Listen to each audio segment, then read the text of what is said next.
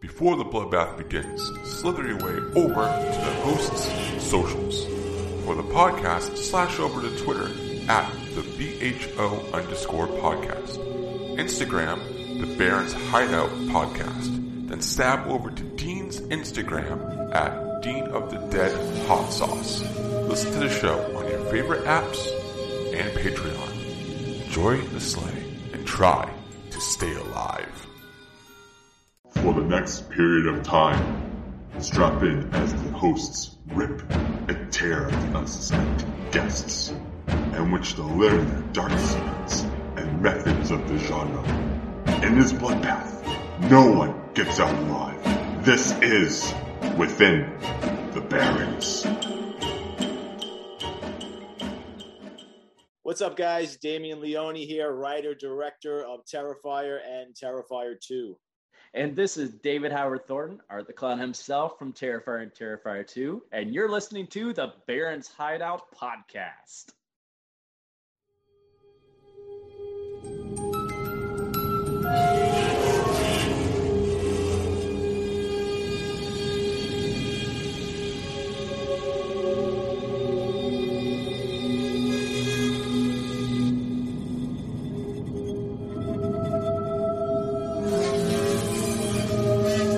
Joining us today is Art the Clown himself, David Howard Thornton, and the man behind art in the Terrifier films, Damien Leone.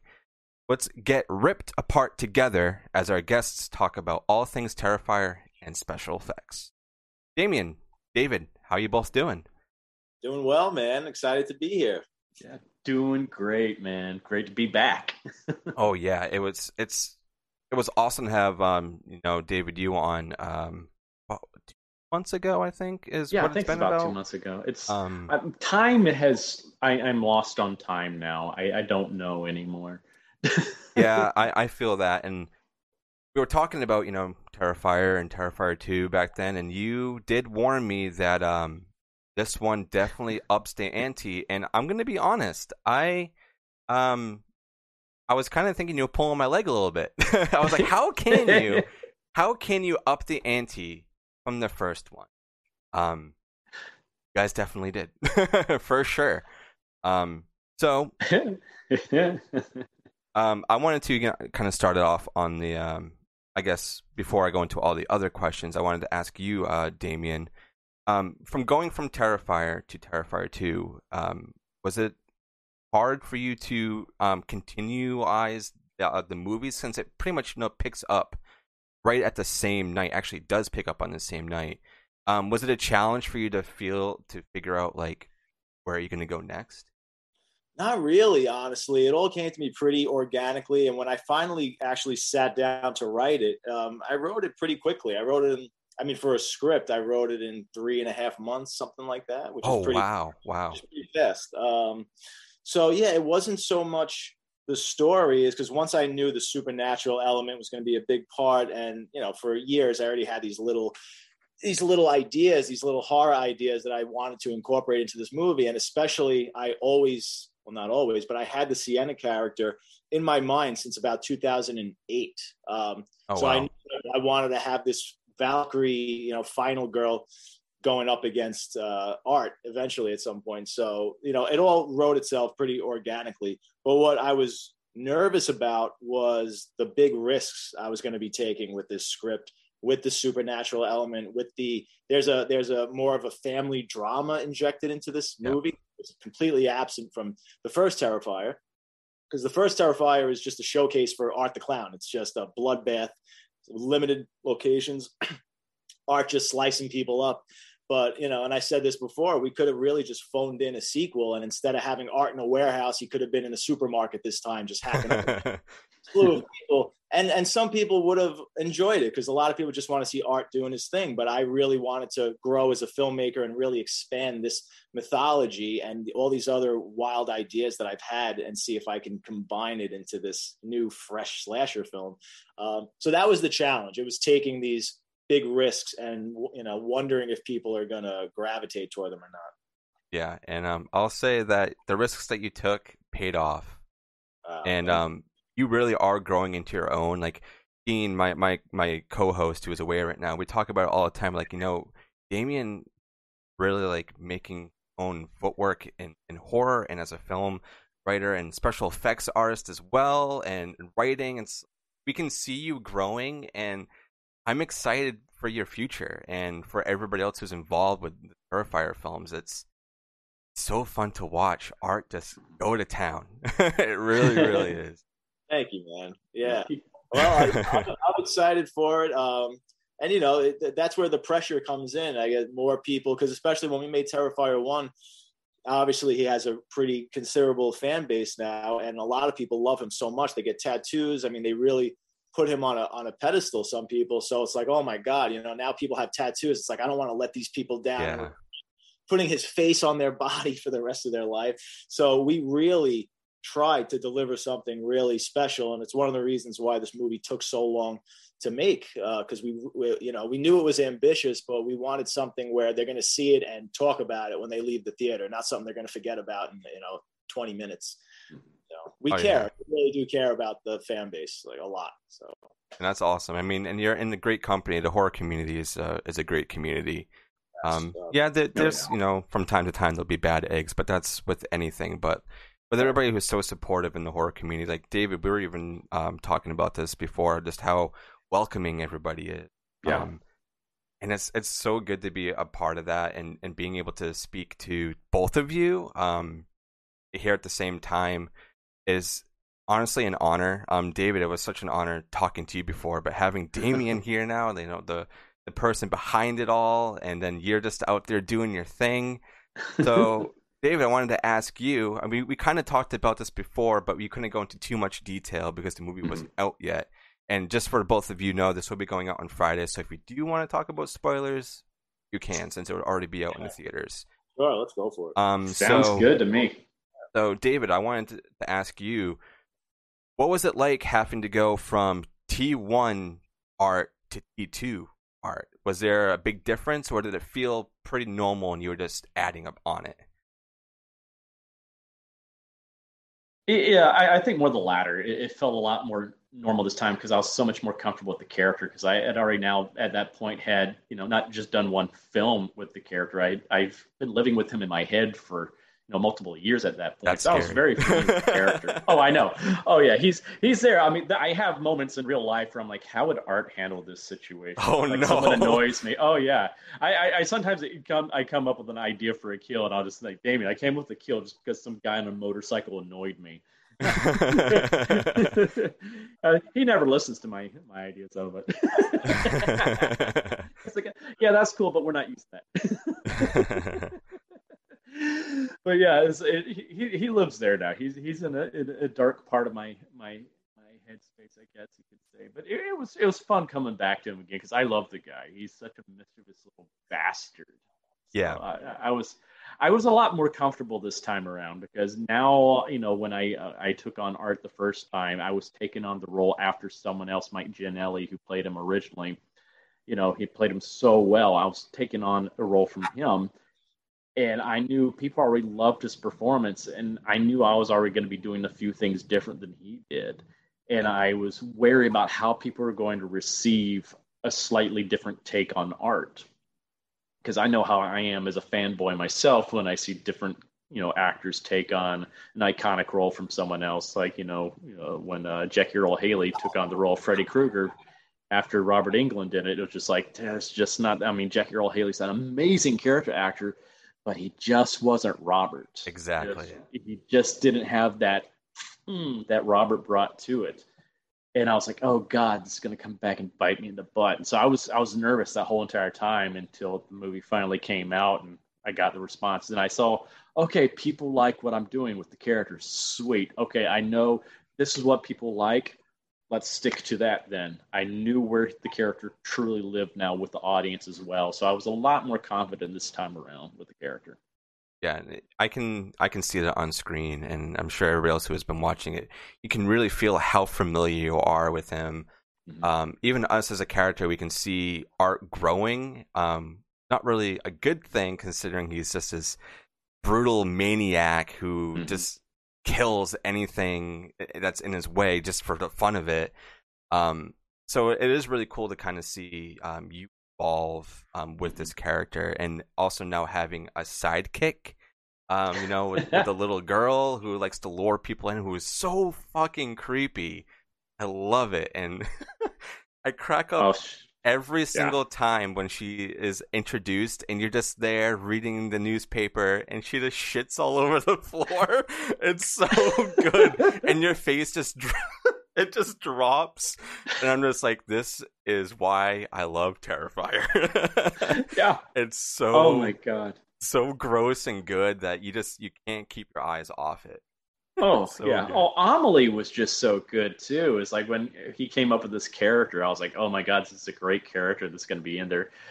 And then we hired the perfect little actress. I mean, Amelie is just fantastic in the role, and she adapted so quickly to what I was doing. Like my first time doing a scene with her is when we did the possum scene. That was my first day meeting her too. And she went straight into just mimicking what I was doing, just playing along with me. And it's like finding a child actor that has that natural ability to just play like that on the fly and not be in their head too much, and just willing just to go crazy with stuff. That was so cool. We just instantly just hit it off right there. And I was like, oh, this is going to be great. She's going to steal the show from me. But go for her. That's great for her, because I mean, the look of her is just so creepy too. The look they came up with is just like, she's not just a total clone of Art. There's so many variances that they put into her, which I love. And it's just the notion of this character, because it's like, that's not the only form she takes. There's so many questions about this character. I'm very excited to see where it's going to go forward with this character as well. And I guess I want to ask before I forget, if you can talk about this, Damien, are we going to see more Terrifier, and are we going to see a big Terrifier family after this? Are you planning on something like that? Because I would love to see just a ton of arts, honestly. I want more. I want more. The clown posse. Yeah. Literally. Listen, I mean, that was a big risk, just giving Art a little sidekick in this movie, because that could have really detracted from him. But so it was important that she not overshadow or be in the movie too much, just enough. I mean, she's really just there to be sort of his cheerleader, also his guide. I mean, she's the one who really guides him throughout the movie to Sienna and Jonathan and wherever he needs to go and whatever he needs to do. She keeps him on track. She's his like taskmaster in a lot of ways. He's so ADHD. He gets so distracted by another person to kill. So he needs someone that's going to keep him, goal oriented. Yeah. But I don't think we need other Art the Clowns. I think he's enough for everybody. But there's certainly there's never enough Art. There's certainly going to be another Terrifier. I mean, we left so many unanswered questions. I mean, you're going to have more questions going in. That was something I couldn't talk about when people, months ago and whatever, when we would talk about this movie, people would say, oh, we're going to hear a lot about Art's backstory. We're going to learn more. I'm like, yeah, you're going to learn more, but you're not going to realize how many more questions you're going to have after. Yeah. Because I'm building a whole mythology here, a whole universe. And I like putting the audience in the same situation as the characters. So Lauren and Jonathan, Sienna and Jonathan are unraveling this mystery, and things are happening to them as they go. And I want the audience to be as surprised and, as they are, as it's going. And, you just have to deal with this situation, this wild situation as it's unraveling.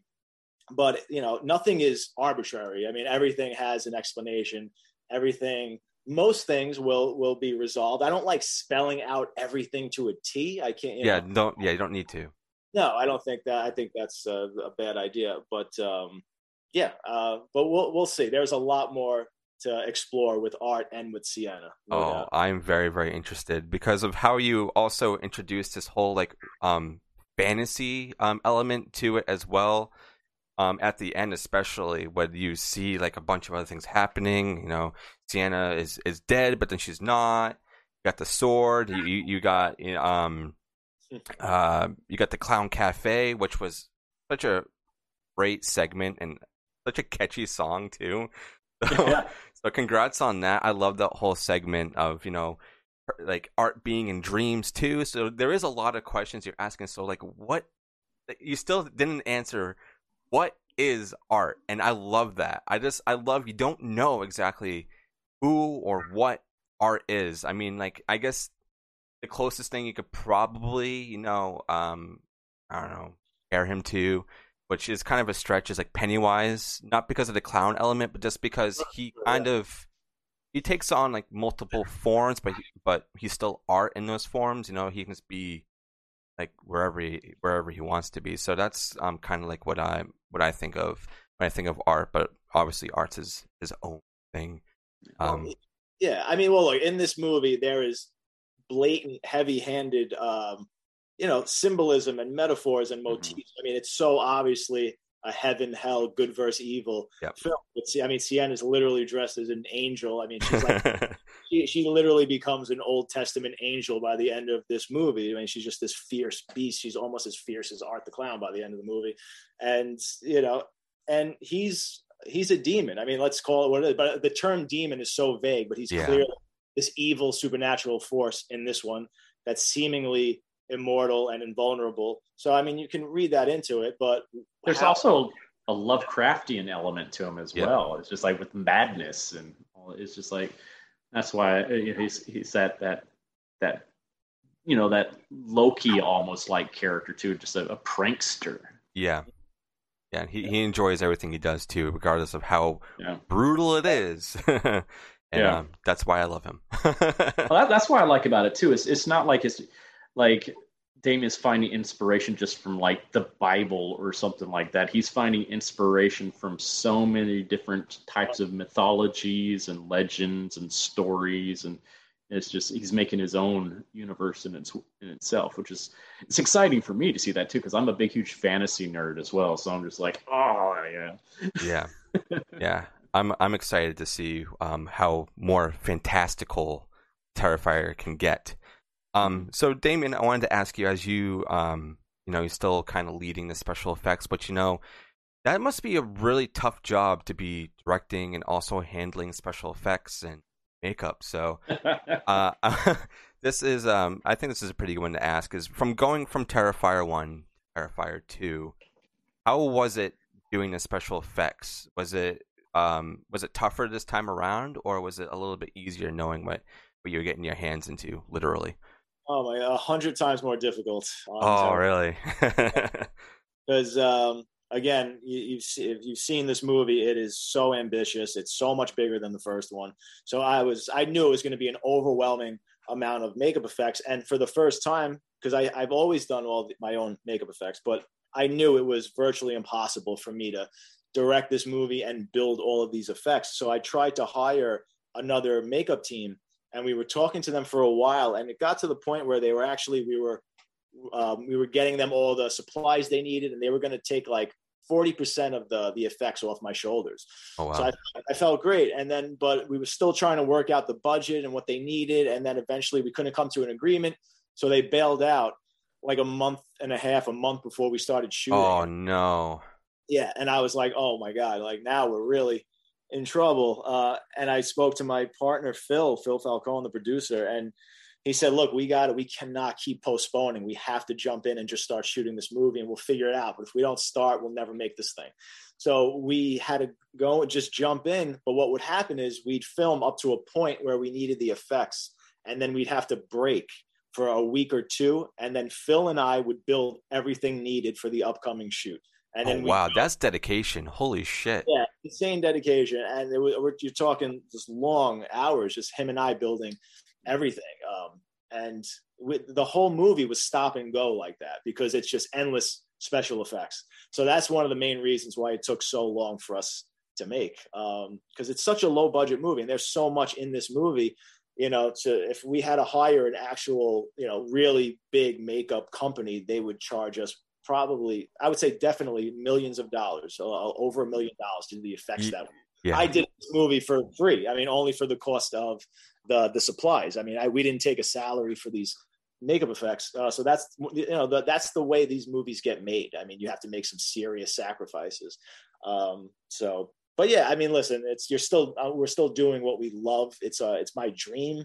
So, you have to remind yourself, you're making monsters for a living. You're playing with silicone and fake blood. I mean, it's exciting, but it is difficult and it's stressful. But yeah. I mean, this man worked his butt off. I have to say this, because not only was he taking those breaks in between to build stuff, but he was still building things while we're filming.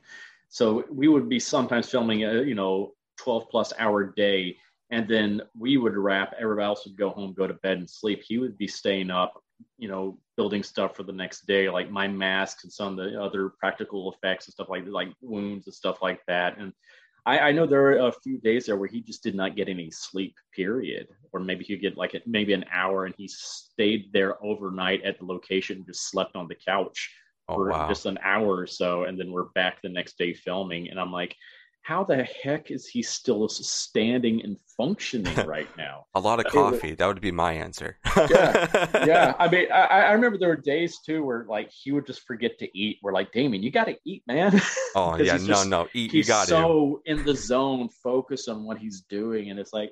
But the thing that amazed me too is with all of that, knowing how much stress he was under, you would expect him to just, when something would go wrong, him to just explode. Because I'm so used to having directors that just lose their kill and just go off and go crazy and stuff like that. He was never like that. The rest of us might have those moments, but he was just, something would go wrong and he would just go over to the corner for a second and okay, here's what we're going to do. And it was like, my God, man, how do you do this? Dedication. Damien, us horror fans, we love you for that. Seriously, you're pushing a lot of boundaries in the horror universe and sphere right now that I think a lot of other filmmakers don't want to take the risks that you are doing, and especially with you, David, as an actor, because that one scene that you both know what I'm talking about. Oh, you had to see my butt. I know. Yeah, yes. Yeah, that one too. Kidding. But so sorry, everybody. No, it's a good butt. It's a great butt. Yeah, I've been working out since. So it looks better now. All right, so we'll get more in Terrifier 3.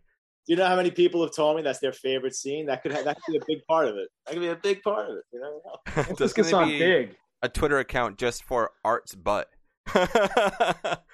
Never know. But yeah, that one scene, that 2 minutes and 40-second scene, both know what I'm talking about. Just for anybody who is listening right now, if you don't want to listen to spoilers, I want to go into detail with David and Damien on this one. So just skip ahead. But for that scene with Allie, holy shit. David warned me. He's like, there's a scene in here that's going to top, the girl getting sawed in half, and you're not going to be ready for it. No, I was not ready. I had to stop the movie for 5 minutes and then go back in. And I love gore. I love hard-hitting things that make me feel uneasy and watching people get ripped apart.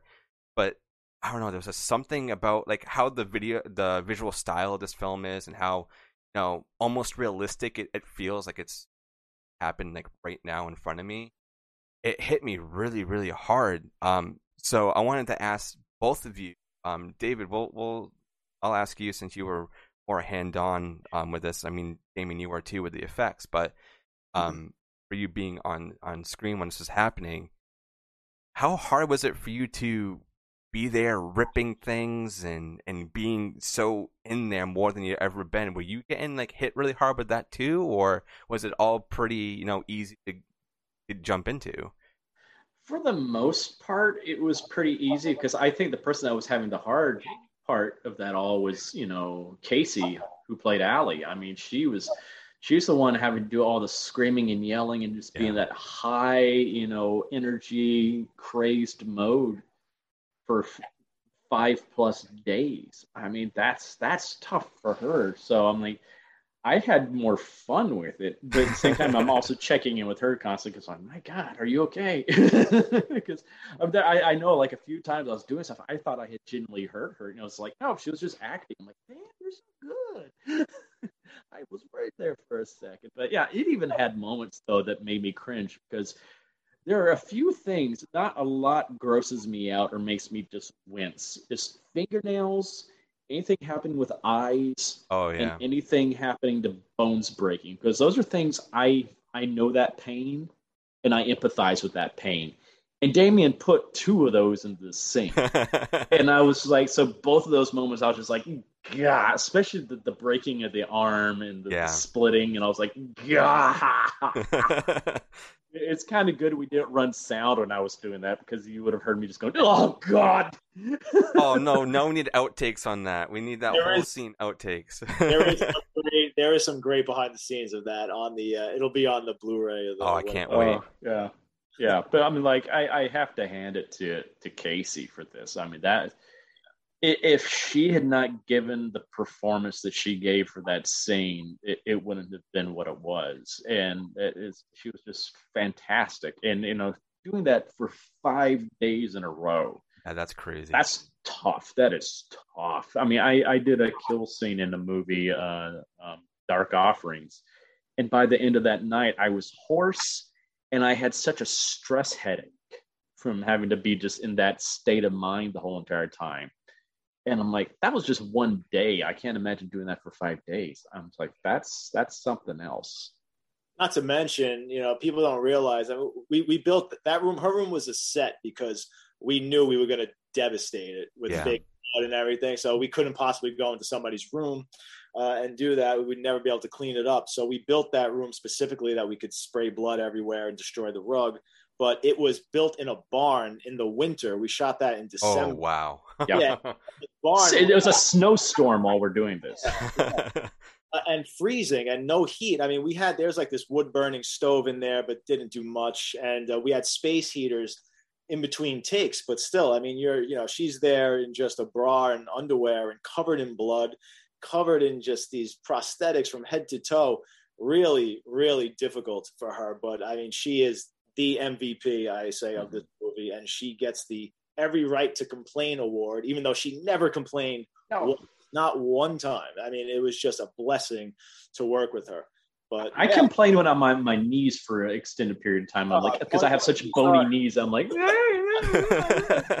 oh God, it's like diva over here. But no. I know, God. I need my insomniac cookies. Yeah, there you go. But a scene like this is so technical. So I mean, when you see it play out and you see 2 minutes and 40 seconds of insanity, but you don't realize how many cuts are going on. It's all these little tiny pieces. Yeah. It's not, it's interesting for him, like where he would, people ask, do you get into that mind state of Art the Clown? How do you feel doing all this stuff, ripping body parts apart?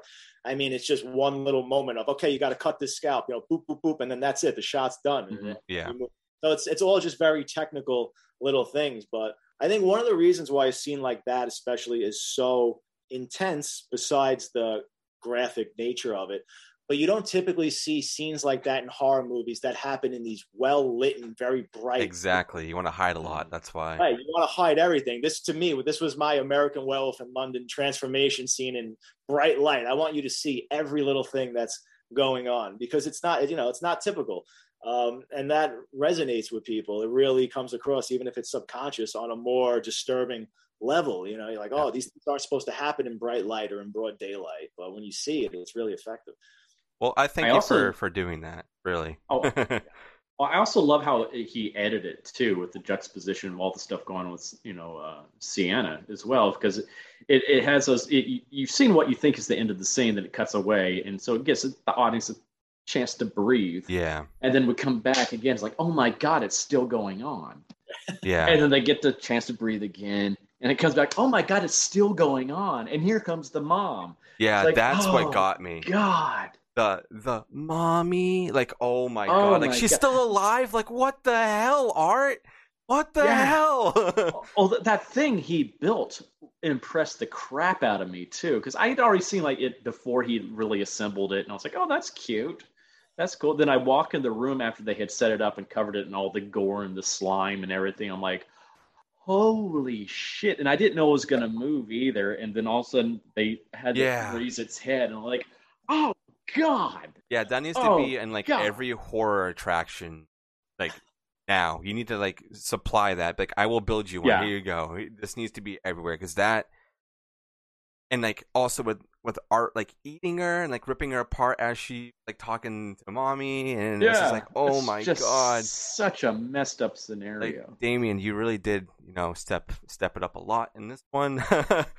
Well, that was inspired. I don't know if I said this already, but that was inspired by a photo of one of Jack the Ripper's victims. Oh And wow, okay, you actually see her splayed out on a bed, and she's so horribly mutilated you can't even tell it's a human being anymore. And I saw that image and I said, oh my god, because I've said this before, and like internally when I'm writing Art the Clown, and I really have to go into those sadistic places and say, all right, like the jokes are over now, and now he's really has to be this sadistic killer. What's he going to do? What's the mindset? And I always say I write him as if Satan and Jack the Ripper had a baby, and okay. it's And then when I saw this image in the Jack the Ripper book, I said, we have to do something like this, and we have to sort of reverse engineer this photograph and show you how this character ended up in this situation. So I knew that was going to be the one we were going to put all our eggs sort of in that basket, take the most time to craft those special effects and have that moment. I mean,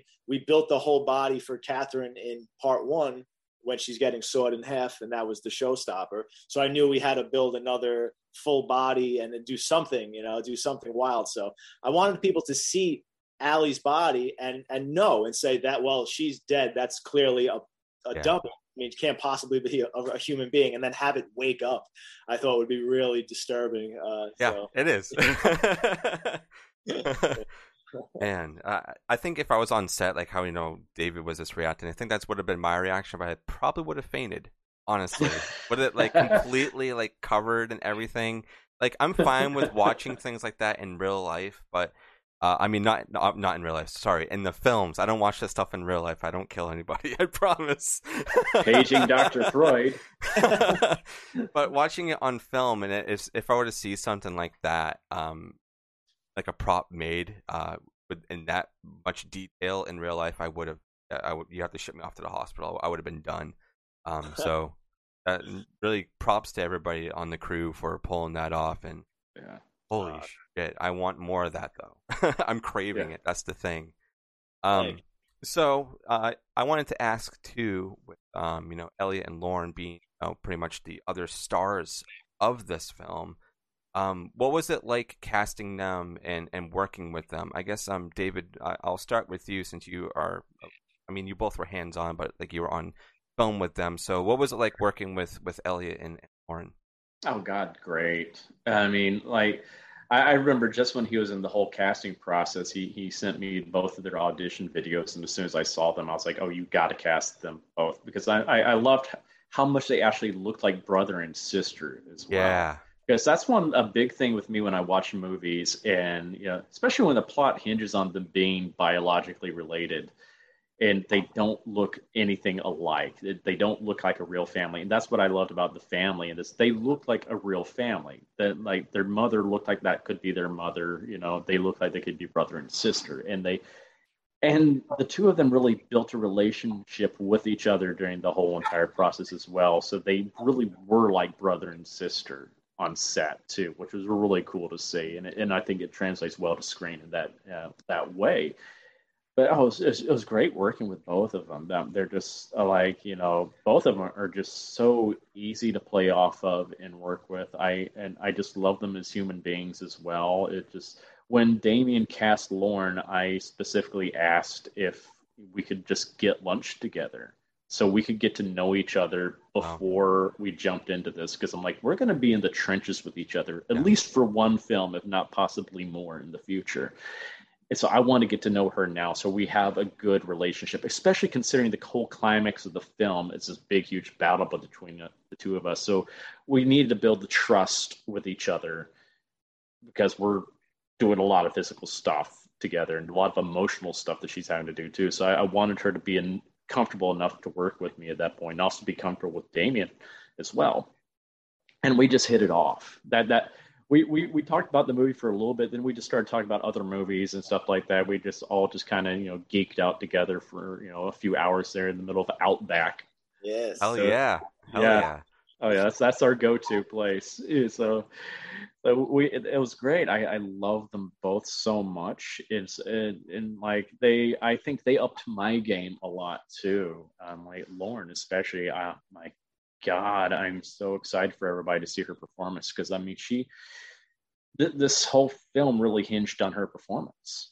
Yeah. It's like that. This is Sienna's story. The first film is Art's story. This is Sienna's story, and her performance is going to make or break this film, and she just knocks it out of the park every which way. I mean, even when I watched the film, the scene where she breaks down after realizing that her mom had died, I almost started to cry right there. I was like, holy shit. Yeah. I've never had a moment like that watching a slasher. Never. No, you rarely ever get that. Yeah. She added such a great emotional complexity to this character that you don't really see in a slasher before, and that's what I liked about that whole family dynamic with them. It's just like it's a real family dynamic. It's not a perfect family. Their family has gone through some real trauma in their life, you know, with their father passing recently. And, you know, their mom is basically so unhinged trying to keep everything together. And so the two of them are trying to rely on each other. It's just that the whole image of her sweeping in and, you know, protecting her brother from Art is such a great image. Costume. Oh my God. I love that moment in the film. It's like, that was such a, I was like, that's to me. I love that image because like she's so selfless. She's the anti-Art there. She's there to protect everybody else. She's going to take the pain on herself to protect the people she loves. And I was like, that's so good. And it's like we found the perfect people to play these characters. Yeah. Oh yeah. Well said, buddy. Yeah, they both are really, really good on screen, especially at the end and how crazy you get with, you know, eating Jonathan, poor kid. Oh my God! Like, come on! He's not even dead yet. It's a kid's meal. Yeah. Oh my God! All right, it's my Happy Meal. Yeah, they gotta start selling that at McDonald's now with art on it, and it's just pizza of fingers and everything. Oh man! But yeah, their chemistry on screen is really, really well done, and I want to see them act in other things together outside of Terrifier because of how well they mended, and even seeing them like talk on socials with each other and seeing how they interact outside of everything and how close knit it is. And that's what these films really feel like too, is just how close of a family all of you are. And I love that feeling. And even talking previous, David, how you were going on about the whole family dynamic behind the scenes. It's good when you are watching a movie and knowing that everybody who is a part of it loves what they're doing and they love the people they're working with. Mm-hmm.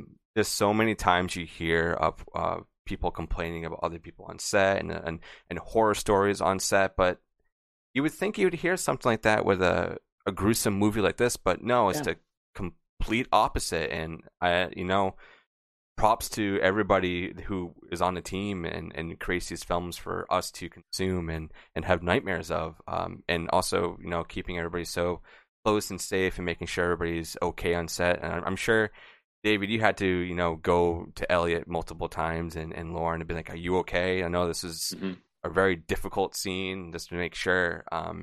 It kind of gives me like very late 70s, early 80s vibes with slashes of how kind of crazy things were being, and you had to kind of check up on everybody. And also in the modern day, with how much this movie is pushing boundaries, I would imagine that you have to keep everybody in check and to make sure that they're okay mentally, because damn. We were all each other's support systems during this whole entire thing. It's like we're all in this together, and we all of us, cast and crew, we're doing this for days on end, multiple hours, long hours into the early morning, and we're tired. But it's like everybody was pulling together. One person's flagging, getting a little grumpy or just tired and worn out, and someone else would step in like, hey, just to rally the troops and stuff like that. And it's like everybody was each other's support system on this, and I think that really translates well to the screen as well, because it's everybody trusted each other. Yeah, that's what you need, especially making a movie like this. Mm-hmm. So I guess another thing I wanted to ask, Damien, I'll ask you, was it your idea to get Felissa Rose a part of this, or did she reach out and be like, hey, I want to be in this movie? Because I know she has a short part, but it's so good. I think it was just a no-brainer meeting her. We immediately fell in love with Felissa when we met her at horror conventions. And if you've ever met her, she's the most loving, genuine person, fun person that you'll ever meet. So when you meet her, you feel like you've known her your entire life. And we've met her many times at these cons, and we became friends. And I said, no, I have to get her in this movie somehow, somewhere. I wish she had a bigger part in it, honestly, because her day on set was so much fun. She brought the energy level through the roof, and we would die and laughing. She was laughing with the kids, making them laugh, joking around, screaming her line, "What's going on?" That's all we say now. It's so good. Yeah, man. Wonderful. No, yeah, I definitely asked her to be in it. Yeah, for sure. Yeah. I met her once. She actually signed. I got this at FYE like years ago. It's like the box set of all the sleepaway camp movies. Awesome. And so she signed that, and yeah, she is super. And I want to meet her again. I think she's coming to a few conventions around me relatively soon. So yeah, it was super fun to see her in this movie. I wanted to see her get ripped apart, though, to be honest. I know we already had too many of those scenes going on. I was like, but we got to get her in there. We got to yeah. It was perfect, though. What would have been funny is if we took Jeff's dick, oh my god, and surgically attached it to her. Hey. Yeah. Oh man. That's the intro to part 3. You ruined it. Oh no. Oh, David, you're fired. Son of a new art. Bring him in. And this is another thing. I was actually talking to David when this news dropped last time we were talking, but I wanted to ask you, Damien, Screambox. How did this come about? Did they reach out to you, or did you reach out to them? Yeah, we sent our sales agent when we were shopping the movie around to the Cannes film market in France, and she said there are these guys I just spoke to that absolutely love this movie, and they want it, like no matter what, like what whatever it takes. And coincidentally, like the next day, I got a call from my buddy Steve Barton, who's friends with Brad Miska of Bloody Disgusting, and they're all under this umbrella of Cinedigm. And he said, he's like, dude, he's like, I just spoke to a guy. He's like a friend of mine. He's like, who just told me he saw Terrifier 2. He's like, I don't know how he saw it, but he says the horror movie everybody needs to see immediately. He's like, they're working with this company. They want this movie. And I was like, oh, wow. Like it all just happened like so fast. And yeah, I mean, they just respected the hell out of this movie, knew exactly what it was, did not want to tamper with it, saw the potential in Art the Clown and the franchise and where it could go. I mean, it's been literally a dream working with them. It's been the greatest like business relationship I've ever been a part of so far. It's been a dream.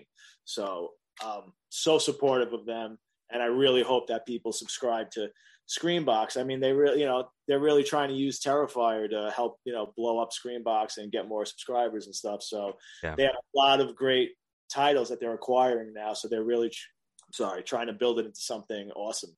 Yeah, and I can attest to that because we're pretty close to all the people at Screambox. Alex and Brandon. Alex runs all the socials, and Brandon Hill does like all the acquisitions. Brandon's amazing. Mm-hmm. Yeah, they've both been on the show, and they've been giving us a lot of screeners and stuff. I've been trying to help them also kind of promote everything, and there might be some really, really cool stuff coming from them on the show in the next couple of months. I'm really, really excited about. Awesome. So we're kind of like in partnership with them right now, like not sponsored exactly, but we're doing a lot of work with them. And when we had the chance to see Terrifier 2 through them, and then Judy, sent us the screener and everything, we're like, holy shit! Like this little podcast that started off so small is like getting traction from an awesome, platform that I'm now in love with. I love Shudder, I really do, but Screambox is now like my new home. It's because of all the crazy stuff that's going on, and with Terrifier on there, and now Terrifier 2 coming on there, and a bunch of other awesome documentaries and movies. It's a great place to be. So yes, please go subscribe. They have a 30-day free trial. Like I always say, places don't do that. No one does 30-day free trials. It's usually 7 days and that's it.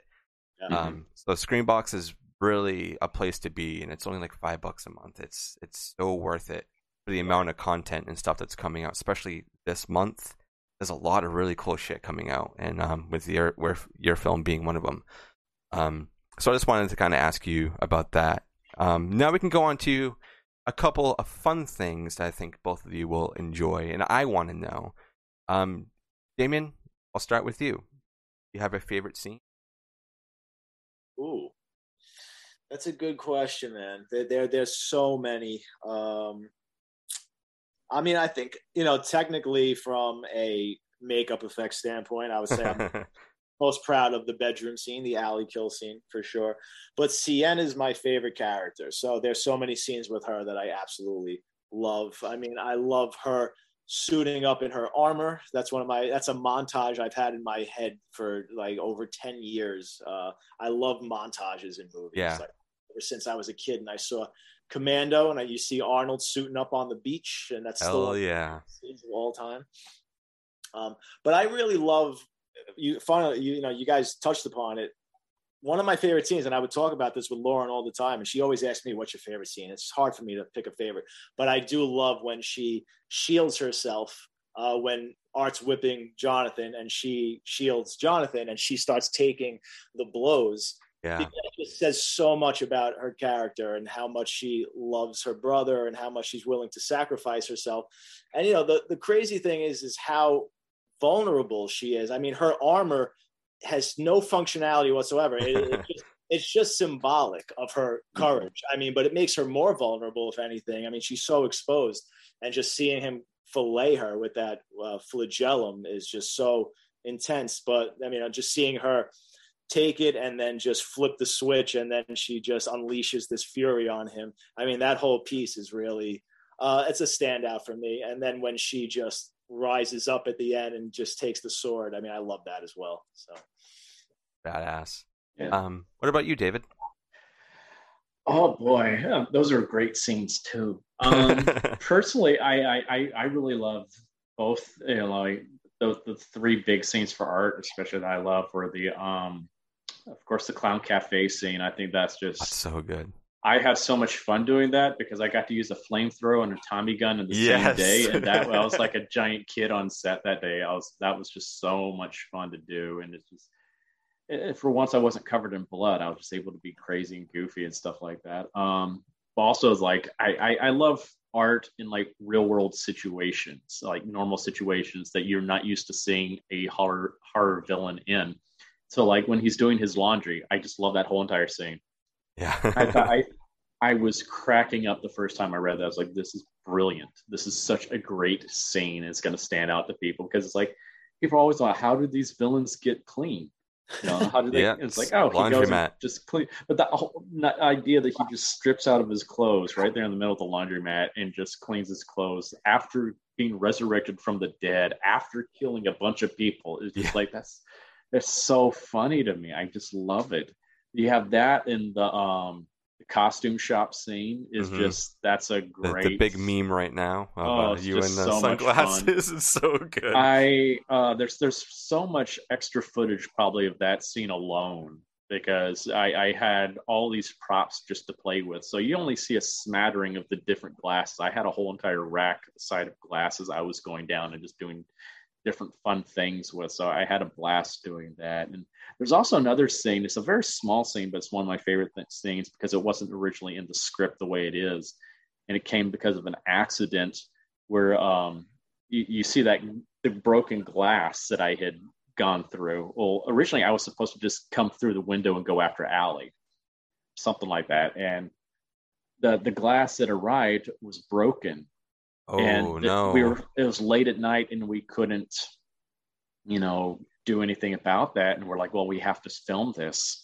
So Damien, a few of us go inside and Damien comes up with the idea. It's like, well, why don't we just do this scene where Art's there in the kitchen Drinking water. drinking water, and she comes in. It's just like, that's just because he's just doing this, like he's just made himself at home.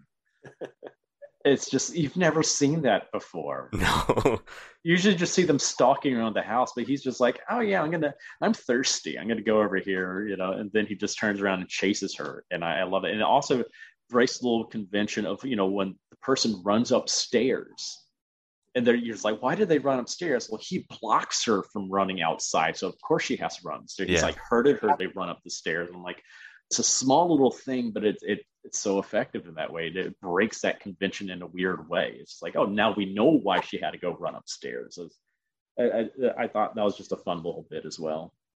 Yeah, that one cracked me up a lot. It's just, you're just chilling in the kitchen, and you have like the little scissors. You're like, heck, I'm gonna come get you. It's like, oh my god, like everything is just so funny but brutal. Yeah, great.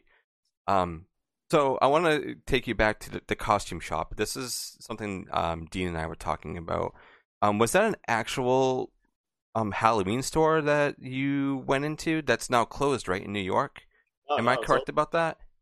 No, it's called Abracadabra. It's open. It's like the most popular Halloween shop in Manhattan. It's huge. Okay. Yeah, we were thinking of another shop that closed down. I mean, that place is beautiful. We couldn't even do it justice on camera. It's so big that huge. I couldn't capture it all. But that was fun, man. That was such a fun scene. It's one of my favorites too. I mean, listen, there's so many good scenes in the movie. If I might be so bold, there's you're correct. There's so many fun moments with art in this movie. I love the laundromat scene. I like when he does mundane things that are just so ordinary in our everyday life that we take for granted. You would never think twice, but when you see art do them, all of a sudden they become riveting moments. Like as something as simple as having drinking a glass of water or doing your laundry.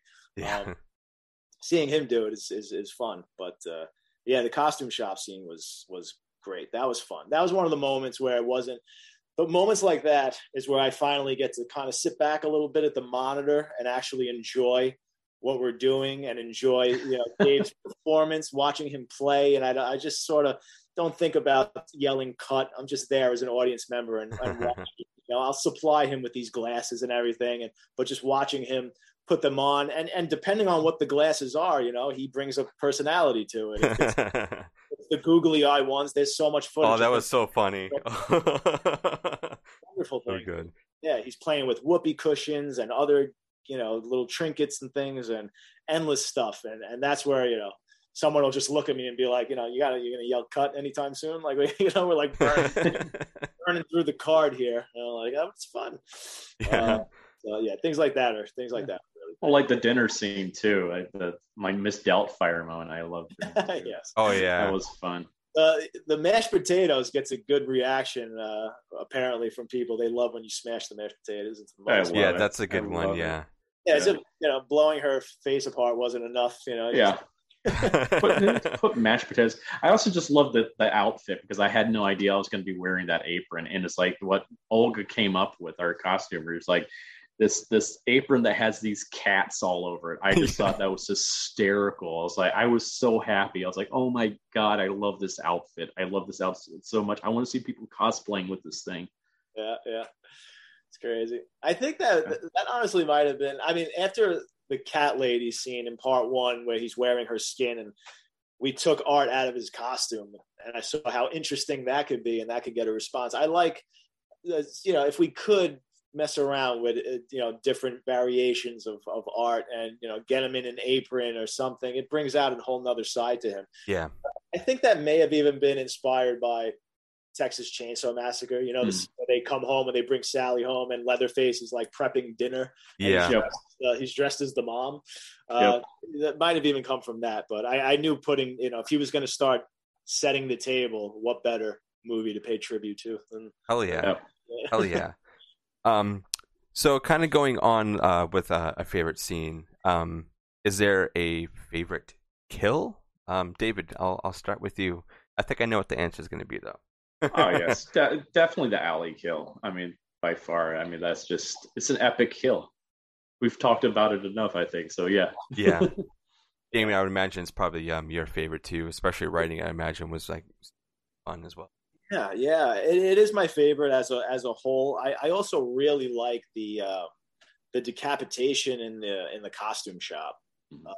Oh yeah, yeah. I mean, that's pretty brutal. And I was just toying with new methods of marrying visual effects and practical, because I don't like using visual effects for gore. Especially like I'll never use like CGI blood or anything like that. It just never. Thank you. Yeah, realistic. But something I did a couple of times in this movie to make the dummies and the props look more realistic would be to sort of track an actor's face onto a prop. So when his head's getting severed in that scene, I mean, we track the actor's real head, so he's twitching and moving his mouth and things as you're doing this awful stuff to the severed head, and that's really effective. Like seeing this movie with an audience for the first time at Fantastic Fest, different kills get different responses. Like some people almost cheer, and it's a laughter mixed with horror, and even with the alley kill, there were moments of that, but then there were also moments of pure disgust or whatever. But that decapitation, it's like silence. Like you hear people go like, "Oh Jesus!" Like it's like one of those kind of kills where it's like really nasty and a little too realistic. So I was happy with that. That was pretty interesting. And even with Allie's body, when that fake body we talked about, when she wakes up and Art's still just playing around with her skin and everything, we digitally put the actress's Casey's eyeball on that to open up, just to give more life to it. And when the fake head, when she says "mom," that's a fake head, that's a puppet that we digitally put her eyeball on. So like little subtle things, but they really bring it to another level. So, but sorry, I went off. But the alley kill is definitely, as a whole, is still my favorite. Yeah, and going on what you're talking about, mixing practical and CGI is good if you're using it in the right way, because they're both tools and they both accompany each other so well. And with how subtle it was, like honestly, I didn't even tell that you even use CGI because it looks so real. So I mean, you honed in on that and just did the right amount. You didn't go too crazy with it. And I appreciate that. I know all of us horror fans will appreciate that because we're all practical all the way. But if you're going to be using CGI, you got to accompany it with something practical. Unless it really is something you can't do practically, then go right ahead. But props to you. Seriously. No. But yeah, when that stuff works, listen, CGI is astonishing. I mean, you can't deny it, and it could help you do so many amazing things to enhance your practicals. Yeah. But when I first started noticing what you can do with it for like horror effects, one of the big scenes that really had an impact on me was in Pan's Labyrinth, when the evil general or whatever, when she slices his mouth. Oh God. He's like, he's looking, and you could see inside his mouth. They digitally, erase the flesh to look. When she slices his cheek open, you cannot do that without CGI. It's absolutely impossible. But it's a marriage of the two, and it's absolutely brilliant. But when that movie came out, I'm like, ooh, wow, like that's how you do it. That's brilliant. Guillermo del Toro started out as doing makeup effects as well, so he knows how to brilliantly marry the two as well. So. Yeah, man, learn from the best. Yeah, and collaborate. I'm excited for your future. That's pretty much all the questions that I have. So I guess last thoughts on anything. Is there anything that either one of you want to talk about? I know the movie's coming out October 6th to 800 plus theaters, which is huge for a film like this. I was talking to my friends who are very excited to see it, and I'm like, this is a movie that you're not going to be prepared to see in a theater. This is more something you'd see at home. So I just want you to, get your barf bags ready, because some of my friends are, a little squeamish and they probably won't take it that well, but I'm going to see it with them, so I can't wait to see their reaction. Oh, yeah. So I'm like, just be ready, and for anybody else who's curious, or hasn't seen this, and you are going to see it in the theater, just buckle up. That's all I want to say. Exactly. David, is there anything you want to throw out there you want anybody to know about? Any upcoming movies or anything you want to promote? Yeah, sure. Of course, Terrifier 2. Yay, come out, see us, have fun. go pee before, because Yes. Also, I have another movie with the Terrifier team coming out on hopefully next year called Stream, with a lot of horror alumni in it. From Phyllis's in it. We have like Dee Wallace, Jeffrey Combs, Tony Todd, Danielle Harris, on and on and on. So that's coming out. We just dropped an Indiegogo campaign for another movie I'm going to be working on next year called The Dead Place. I just saw that. If you can contribute to that, we'd really appreciate that. That's going to be a lot of fun. I get to play another fun character, and this time I finally get to talk in a movie. So that's going to be fun. So if you can contribute to The Dead Place, please do. I'd appreciate it. And also, they're about to announce it this week, I believe, in like a day or so, this other film that should be coming out around Christmas. I'm guessing probably on streaming platforms, stuff like that. It's going to be centered around a very popular Christmas story, but it's a horror movie. And I play a pretty mean one in it. Can't wait. So, Can't wait. Yeah. We were talking about this before, I believe. So yes. I'm very, very excited for that. As a horror film.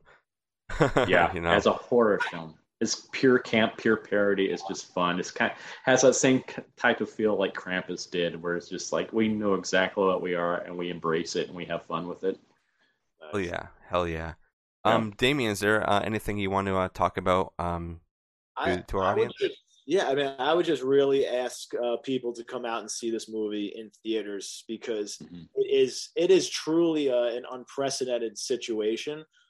Never did I think it was going to go into this many play on this many screens. I mean, especially for a sequel to such a budget movie, and now it's not rated. It has it has an unprecedented runtime for a slasher. It's such a low budget movie. I mean, and to be in AMC's and Regals, I mean, it's really wild. But it's gonna be a movie you really want to see with an audience late at night. I mean, it gets so many reactions. It's like going to a concert. Seeing this movie at Fantastic Fest was wild. It was just really like overwhelming. So you're going to have a good time. There's going to be a lot of screaming, cheering, all kinds of reactions. So I don't know how many more, movie going experiences you'll quite get like this. I think it's pretty rare. So if you can see it in the theaters, I would say see it in theaters. Yeah, definitely. For sure. And also catch it on Screenbox when it drops later this month. But yeah, I'll be there all weekend in a couple of other theaters around here. And I'm really, really excited to see an audience. And, thank you both for taking the time out of your day. I know you've been crazy all day doing interviews, and it's an honor to have both of you here and talking about this awesome film. Thank you guys so much.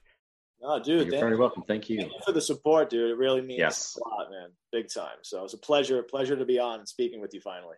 Yeah, and we'll be doing a full breakdown of this film when Dean gets back from vacation to learn more of his input, because I really want to deep dive into this. And I'm probably going to be revisiting the first Terrifier as well and putting out a little review on that. I didn't do that previously, so that's some stuff on my to-do list to do. So there's going to be a lot of Terrifier stuff coming out within the next few weeks on this podcast. I look forward to it. Yeah, thank you, dude. Yeah, thank you guys so much for being here, and for everybody listening and watching. I thank you for supporting us, supporting David and Damien and Terrifier 2, and anything horror, really. It means a lot. So thank you guys so much, and we'll catch you on the next one. Take care.